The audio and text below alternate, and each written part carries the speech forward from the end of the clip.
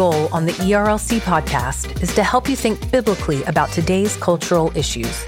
As we discuss important topics that matter to Southern Baptists, you might have additional questions. We'd love to hear from you.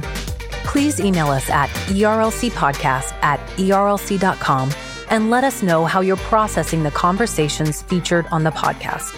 And just a reminder, we want to make sure you're kept up to date about the important work the ERLC is doing on behalf of Southern Baptists. The best way to do that is by joining us at erlc.com/updates. Signing up for email updates allows you to hear directly from us about our work and the ways we're serving you on the issues that matter most to Southern Baptists. Become an email subscriber at erlc.com/updates. That's erlc.com/updates.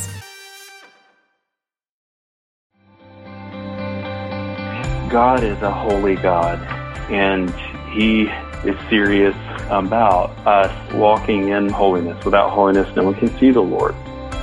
The Bible says, woe to those who isolate themselves or who don't have anyone there to pick them up when they fall down. The gospel hope is that we believe in a God who is engaged with His Son. I have had to come to terms with the fact that I live in a broken world. And I live in a broken body. What if the one thing that we're praying for God to take away is the one thing He's using to make us more like Jesus?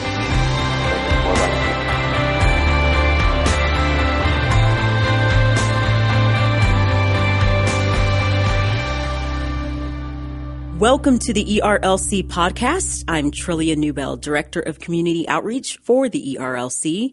We are doing a series on our podcast called How to Handle. We're thinking about different topics that affect the church, that affect communities, but that we don't always talk about with flesh and blood. In other words, it's kind of a theory or it's out there or maybe we're reading articles, but we want to think about the people who we want to care for, people made in the image of God. And so today we are going to tackle a topic that is incredibly difficult, but I'm excited to have Rachel White, founder and executive director of Her Song Jacksonville Incorporated, on the program today. And she's also a state licensed therapist. Her organization helps victims of sex trafficking. And so, Rachel, thank you so much for being on. It is my pleasure. I'm thrilled to be here with you today, Trillia. Well, tell us a little bit about what you do and maybe how you became inspired to tackle this on a local level, which I think is really important because sometimes when we think of sex trafficking, we think international.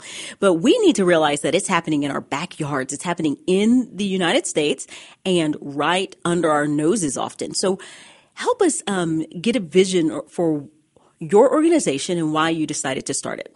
Okay. I was first exposed to human trafficking of girls and women in the U.S. when I heard a story on the radio. And as a licensed therapist focused on women's health, I was appalled that this was right in our backyard.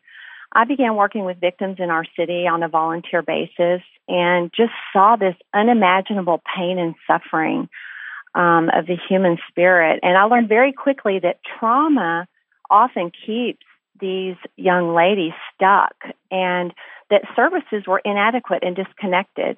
And really, more importantly, I just saw the devastation of human life. You know, human trafficking is pure evil, and the degradation of body, mind, and soul is really egregious. And it's shocking just to witness, you know, what it does to a person. And so as a Christ follower, I could not turn away from what God was showing me in my own community. And took a courageous step with a lot of support and a lot of prayer and accepted a call to go into this problem in our community with His light and His love. And I founded Her Song Jacksonville in 2013 with a mission of providing healing homes where women can go and where they can move from rescue to recovery to reintegration. And so we started building alliances with law enforcement and other community service providers to help create a pathway out for women. And so that's what Her Song does. Excellent. And you use the word human trafficking. I use the word sex trafficking. Is there a reason for that Is there something that distinguishes those two words? Well, we find that, women are also trafficked and held in servitude oftentimes. And so while we do focus in sex trafficking, human trafficking is a broader term, and there's different kinds of human trafficking, and we just see it as often it's a quagmire, often someone who's, lured in, and maybe they're working, in farm fields and harvesting crops. Maybe they're raped repeatedly at night. So it's not a really cut and dry, label. So we tend to use human trafficking because it's a broader sweep, and we understand that there's all kinds of things going on beneath the surface. One of the things that I shuddered as you described someone being raped throughout the night. It grieves my soul. And one of the things that I'd like to help our listeners understand is, how do you define this? In other words, what does it look like in our backyard? So it seems like it could be easier to visualize an international sex trafficking ring. But in our own backyard, what does this look like? What are some of the things we need to be aware of? And why is this important for the church to consider? Well, those are big questions. I hope that I can answer them. Sure. Human trafficking is an incredibly complex problem. And I think it's important for the church to consider really two things. I think we agree across the body of Christ, from various, sectors of the Christian faith, that human life is precious. And human trafficking victims need Christ, and they need the nurturing fellowship of the body. And the reason is because human trafficking is really the devil's domain. It is primarily an underground criminal industry based on the principles of supply and demand. And as I mentioned earlier, it's an extreme form of human degradation. Human trafficking is a place where human beings created in the image of God with potential, just like you and I, to be regenerated and redeemed and, live an abundant life, are imprisoned and held in bondage. And I think, Hollywood and movies tend to sensationalize this. We tend to picture women, in cages or in shackles. And yes, we have met women that have been in those situations, but oftentimes what holds them in bondage is psychological manipulation and a lot of brainwashing and a lot of emotional control and an intentional creation of isolation and dependence in the life of the victim. And so if the church holds the keys to life and to health and to wholeness and possesses the power to conquer evil, then we must go into this mission field to shine Christ's light and his love. And I think, secondly, it's really important for the church to consider that she needs to understand the impact of trauma in the lives of human beings to be able to see the problem accurately. In my experience working with victims over the last 5 years, I see how trauma prevents them from hearing. And sometimes we're really quick to be lovey, touchy-feely, huggy, and that's the last thing that a victim of human trafficking wants, is to be touched and hugged. All of their personal boundaries have been violated.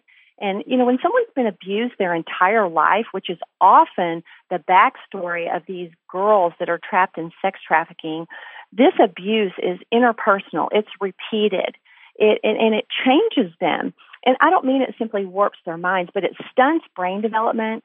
It disrupts physical growth and health. It disrupts healthy human connection, and it degrades worth and value. So these women have a sense of low self-worth and don't understand the potential that they have. And I think we're guilty of a mindset in our culture where we tend to think of things in simple, linear ways.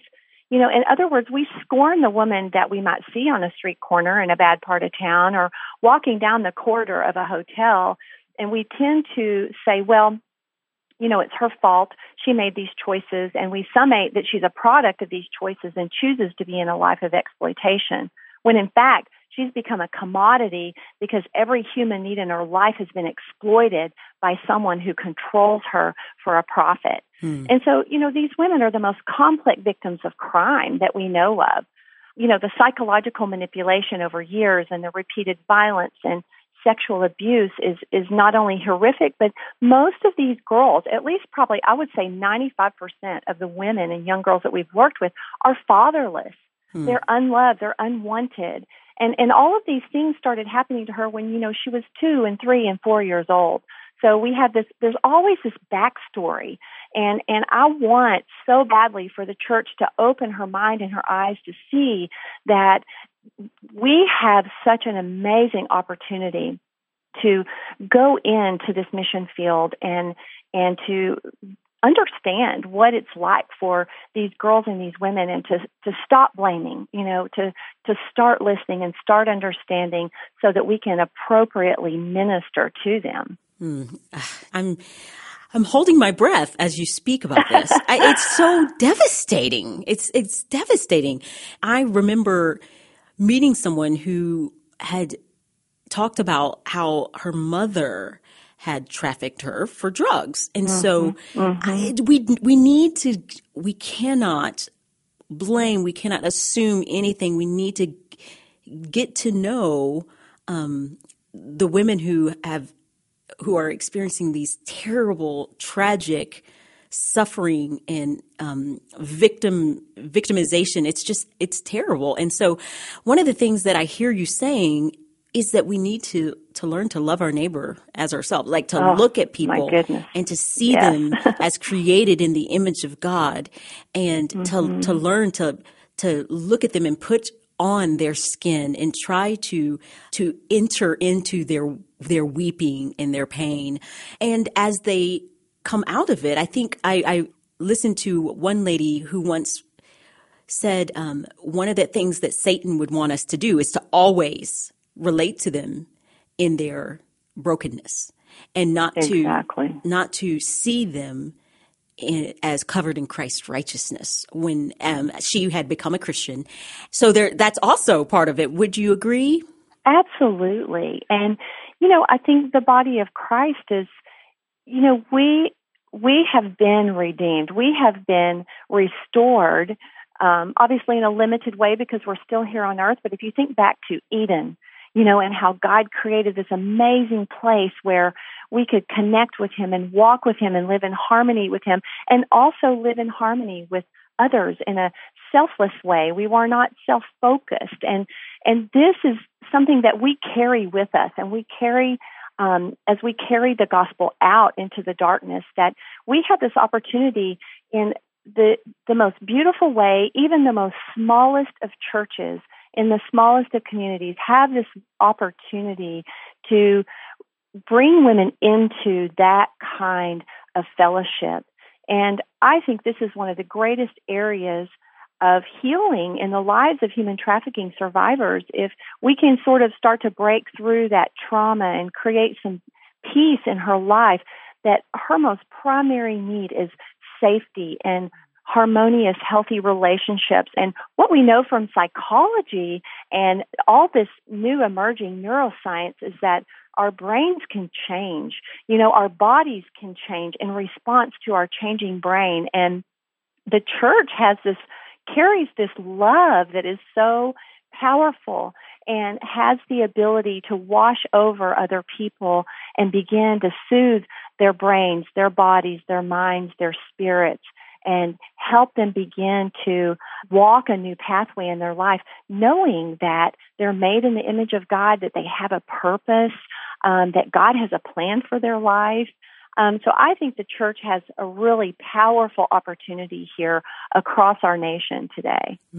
As you were talking, I just kept thinking new creation. God, when He saves us to the depths and we are made new. It's amazing. It's amazing, the grace of God and what He does as He transforms our hearts. He transforms our minds and everything about us. He redeems. And so there is such hope in this, but there's incredible pain. And so I want to equip the church. That's my heart, is that the churches would become equipped for how to engage. So say a church, they listen to this and they're like, I want to start. You started a whole organization. Where do you begin? Where do you start to serve in your local communities? Because again, this is happening in our backyards.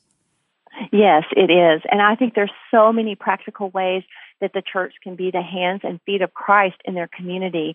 And I would say the very first, like first base, get the facts on your local community. Know what's going on where you live. Talk with law enforcement. Join forces with your local coalition. And if there's not one, what greater thing can the body of Christ do than lead out and start a local coalition that gathers, that learns about the problem, that begins to spread that awareness to the community, and also helps with prevention. We can help as the body of Christ by befriending kids, befriending these young people, working in our youth ministries, helping these kids have those meaningful, supportive connections that they need to develop as people. We can meet practical needs. If there's an organization in your area, look it up. See who's working in this area. Provide practical needs. I feel like the church loves to give clothing and food and practical things to help people. But one thing that's desperately needed across our nation is shelter. And people who are skilled in helping these ladies walk along a prescribed pathway out of a life of exploitation. So find those organizations, support them, look for organizations like HerSong that are providing healing services and who have a track record of seeing women and helping women break free of these cycles of abuse. And I think that there's just so many practical things that the body of Christ can do, and I think these are great ways to get started in your community. That's great. And that it's not go out and start an LLC. It's right. It's doable, practical, being the feet of Jesus as you named. And it's something that we all could do. And so thank you. Those are really helpful. What are some resources that you would suggest, including your own website, any resources that you would suggest to? Yeah, well, you can check us out at hersongjax.org. And that's JAX? Just kind of look at the model. Yes, okay. hersongjax.org, and just kind of see what we're doing in our community as far as providing that really practical support for women. And our mission really is healing homes. So we're opening up a network of homes where women can receive those services and more of a long-term approach, because that's really what's needed. This is an emerging field. There's some great research out there, but this is one of the most practical things that we can do is provide a home with services built into that home for her. And I would say there's great resources out there on the internet. Of course, you can Google anything, but the National Human Trafficking Resource Center has a lot of statistics and articles that you can read. The Polaris Project also has some resources that you can find online. And, if you know of anyone or if someone listening to this podcast is a victim, or maybe you may think that you're a victim, you can call 1-888-373-7888, which is the National Human Trafficking Hotline. And again, it's 1-888-373-7888. Or text the word HELP to Be Free. That's BEFREE. And so that's a way that victims can get help.